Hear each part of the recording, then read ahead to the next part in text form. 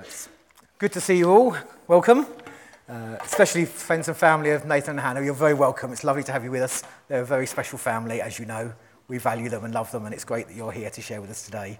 So you're very welcome. As Steve said, we've been going through a series over the previous 6 weeks. So if you're just coming at the end, don't worry. You haven't missed everything. But we've had 6 weeks where we've been looking at some of the key verses that God's laid on our heart, that's been inspiring us, that's been challenging us as we look ahead to what God's got for us over these coming years. And so I thought, just as a very brief summary, I'm not going to try and summarise the last 6 sermons. I'm not even going to say very much on them at all, but I thought it would be good just to go through the verses, just to encourage us. And also, if you did miss any of them or you haven't heard them, they are all available on our website, on the podcast, or on iTunes. So even this week, as we prepare to go off to Ashburnham, let's delve back into some of them and just remember what God has been saying to us over these last few weeks. So we're just going to look at, we started at the beginning of July when Steve shared from Joshua, chapter 13, verse 1. It was a long time ago, it seems though. When Joshua had grown old, the Lord said to him, "You are now very old, and there are still very large areas of land to be taken over." And then the following week we had Ken spoke from Isaiah 43. "See, I'm doing a new thing. Now it springs up. Do you not perceive it? I'm making a way in the wilderness and streams in the wasteland." Then we had Richard with a great verse from Habakkuk. "The sovereign Lord is my strength. He makes my feet like the feet of a deer. He enables me to tread on the heights." And the following week was Malcolm and Nick from Luke chapter 6. "Give, and it will be given to you. A good measure, pressed down, shaken together and running over, will be poured into your lap. For with the measure you use, it will be measured to you." You probably remember their wonderful illustration that Nick had as well, which was great. And then Joe spoke from that very challenging passage in Luke. He did really well. The verse we focused on, though, was, "Whoever can be trusted with very little can also be trusted with much. And whoever is dishonest with very little will also be dishonest with much." It was a challenging and stirring word. Last week, we had a great word from Daniel from John chapter 14. "Very truly, I tell you, whoever believes in me will do the works I've been doing, and they will do even greater things than these, because I'm going to the Father." And so we come to the end of this little series, and we'll be looking at a verse in 1 Corinthians 2. It says, "However, as it is written, what no eye has seen, what no ear has heard, and what no human mind has conceived, the things God has prepared for those who love him." So I don't know about you, but I've certainly been challenged. I know many of you have been challenged. We've talked about some of these passages and some of the words that have been shared, really stirring us as we look ahead to the things that God's got for us. It can be quite daunting, but actually we're rooted in some solid truth from God's word. We know God's been speaking specifically to us, and we're just going to unpack some of this morning. But I'm actually going to start at the beginning of the chapter in 1 Corinthians 2, because primarily for myself, I just find some of these words that are quite encouraging for me. So we're going to start there and then move on. So verse 1 says, "And so it was with me, brothers and sisters. When I came to you, I did not come with eloquence or human wisdom, as I proclaimed to you the testimony about God. For I resolved to know nothing while I was with you except Jesus Christ and him crucified. I came to you in weakness, with great fear and trembling. My message and my preaching were not with wise and persuasive words, but with a demonstration of the Spirit's power, so that your faith may not rest on human wisdom, but on God's power." I come in the steps of Paul this morning, weak and not eloquent. I'm not a great, renowned speaker. I don't do this a lot, but actually my heart is that we hear God's words. We hear God's heart this morning. So forgive me if I stutter and stumble or don't get it all right, but actually what we want is God's Spirit, and that's what we're preaching this morning. It's the power that God has given us. Next Sunday, we will have eloquent and wise speakers at Ashburnham. So today you've got me. I've got to look forward to that next week. But I'm excited. If we look just at verse 6 again, or the next one. Sorry. Yeah, we do, however, speak a message of wisdom among the mature, but not the wisdom of this age or of the rulers of this age who are coming to nothing. No, we declare God's wisdom, a mystery that's been hidden and that God destined for our glory before time began. None of the rulers of this age understood it, for if they had, they would not have crucified the Lord of glory. I think it's quite sobering, really, that all that's going on in the world, we can look around and actually we see that, leaders that do have a heart to serve their countries really quite often seem clueless about how to deal with a lot of the things going on. We look to people and so often they fail us, or we think they don't understand it, they don't see what's going on, why can they not see? The wisdom of this age isn't that great, sadly, because it's man's wisdom. They're trying to sort things out man's way. But actually, if we focus on God, we focus on God's wisdom and God's way, then there is a hope. We can look forward with certainty, with a hope for the future and glory, because we know that God has a plan. It talks about a mystery. It says a mystery that's hidden, a mystery that people don't understand. What is this mystery? Well, hopefully we'll find out. Right, let's get on to our key verse. However, as it is written, what no eye has seen, what no ear has heard, and what no human mind has conceived, the things God has prepared for those who love him, these are the things God has revealed to us by his Spirit.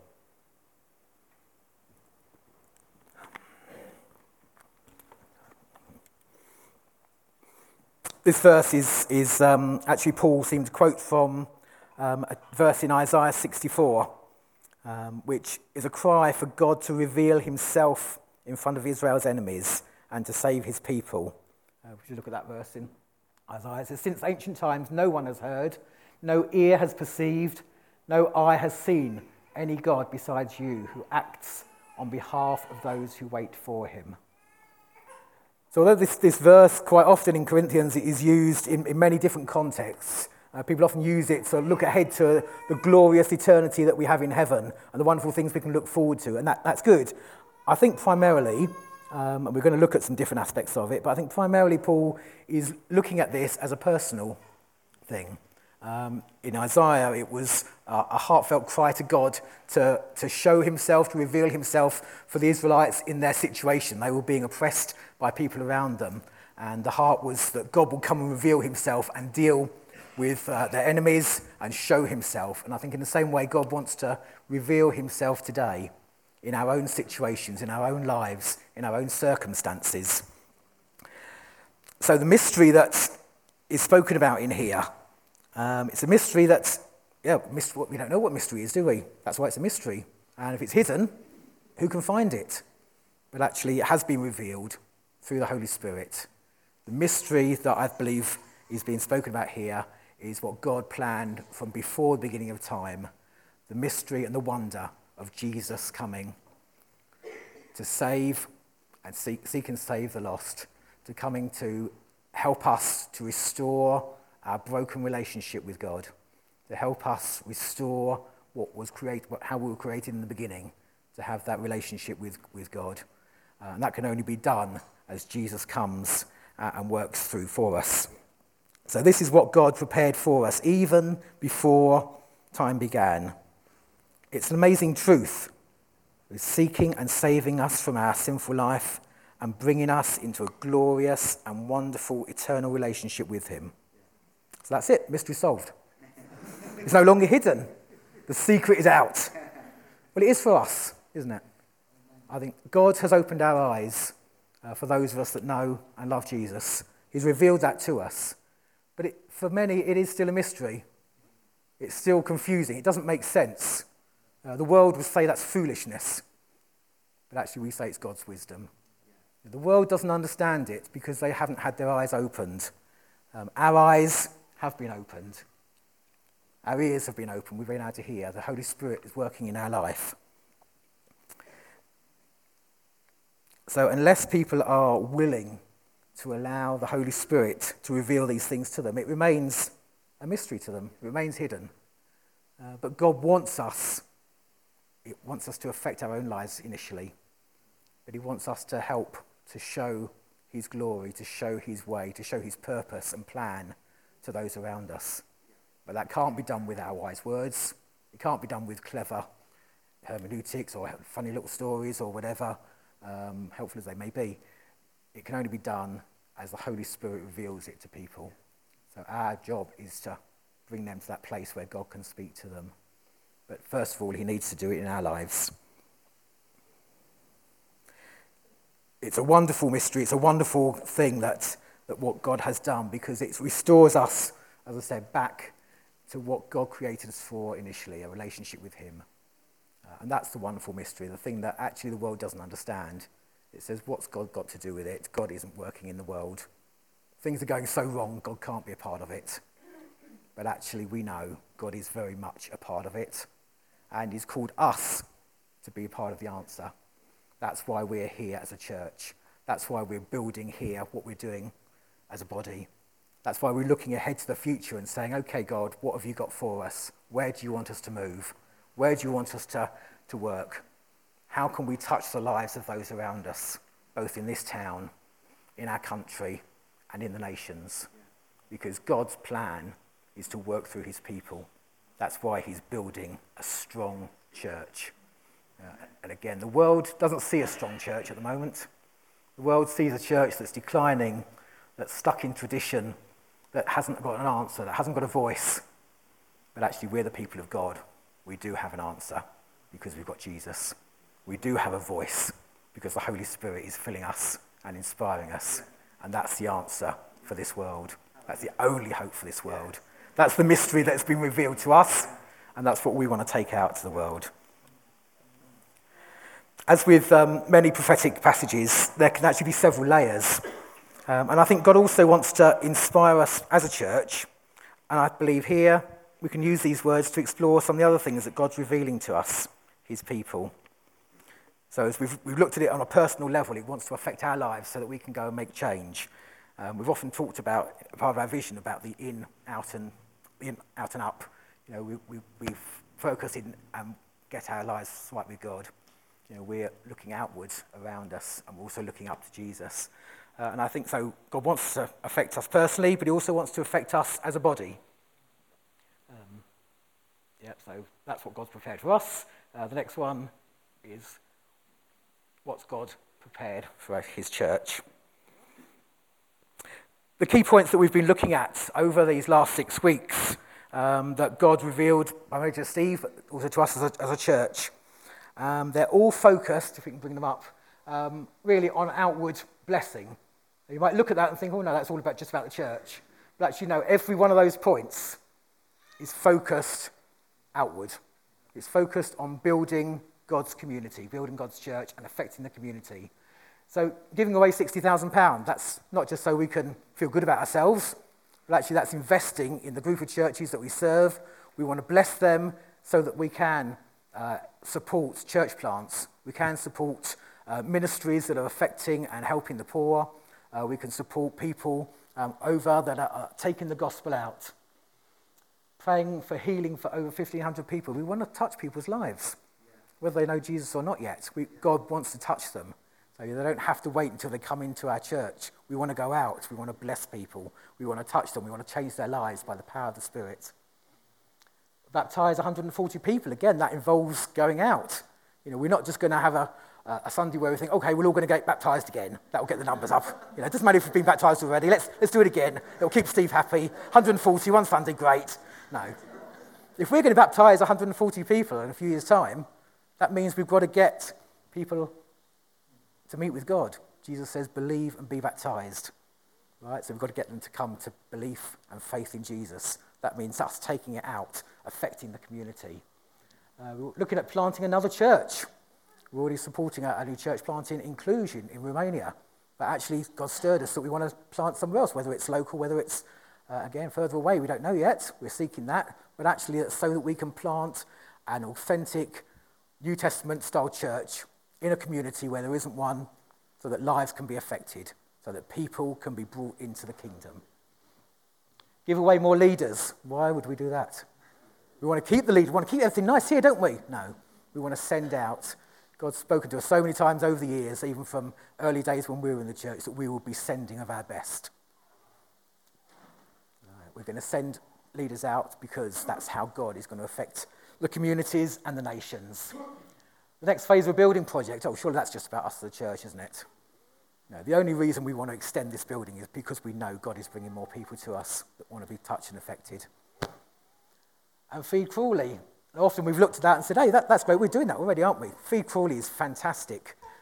If you're not familiar with it, we run a program in conjunction with some charities and with Tesco's where we get a lot of surplus food, and on a Wednesday night, this place is buzzing.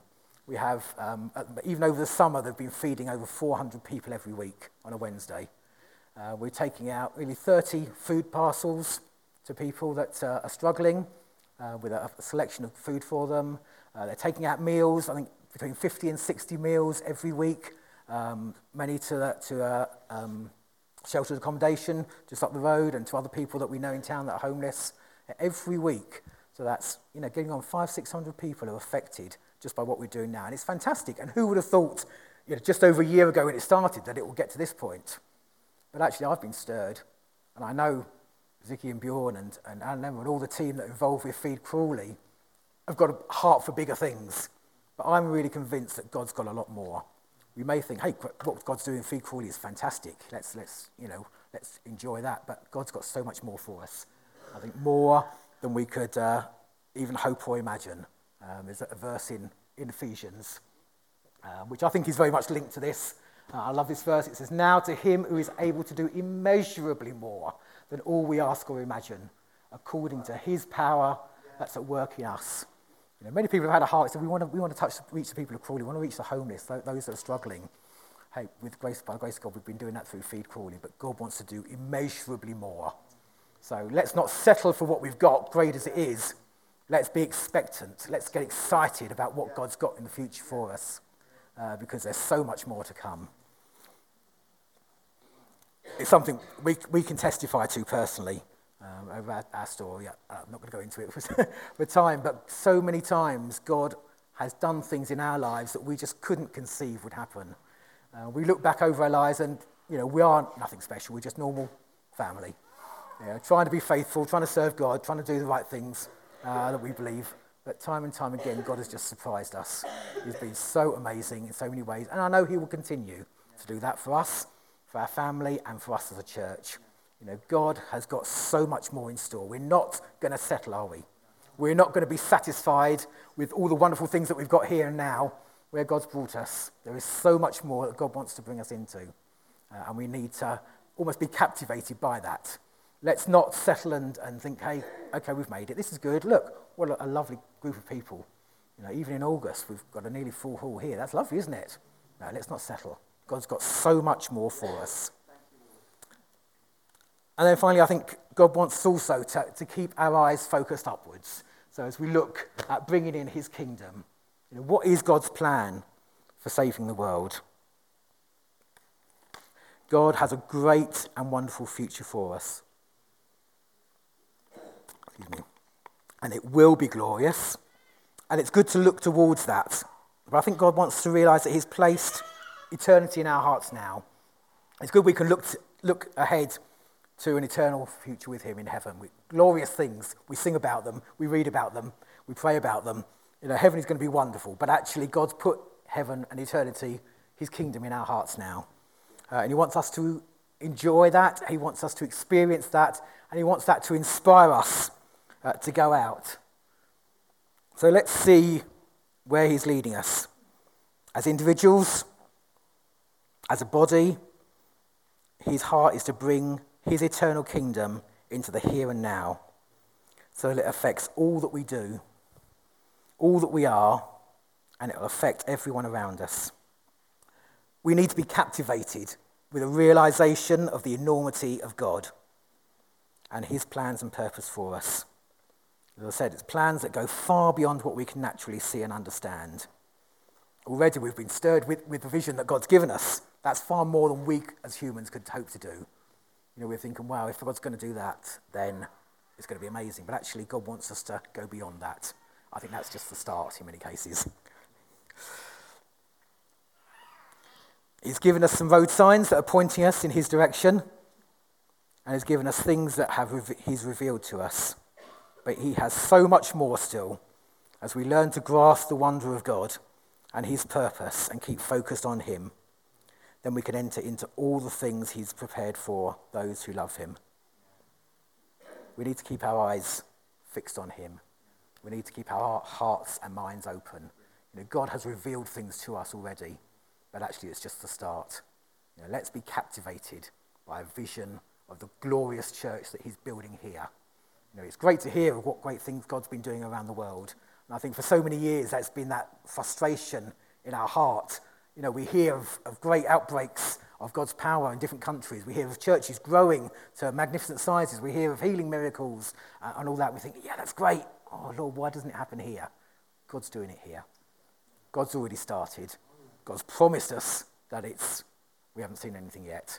And I think if we keep our eyes fixed on him, let's keep our hearts and minds focused on him, the author and perfecter of our faith that will build and encourage us as we go, then we've got a great future, a lot more in store.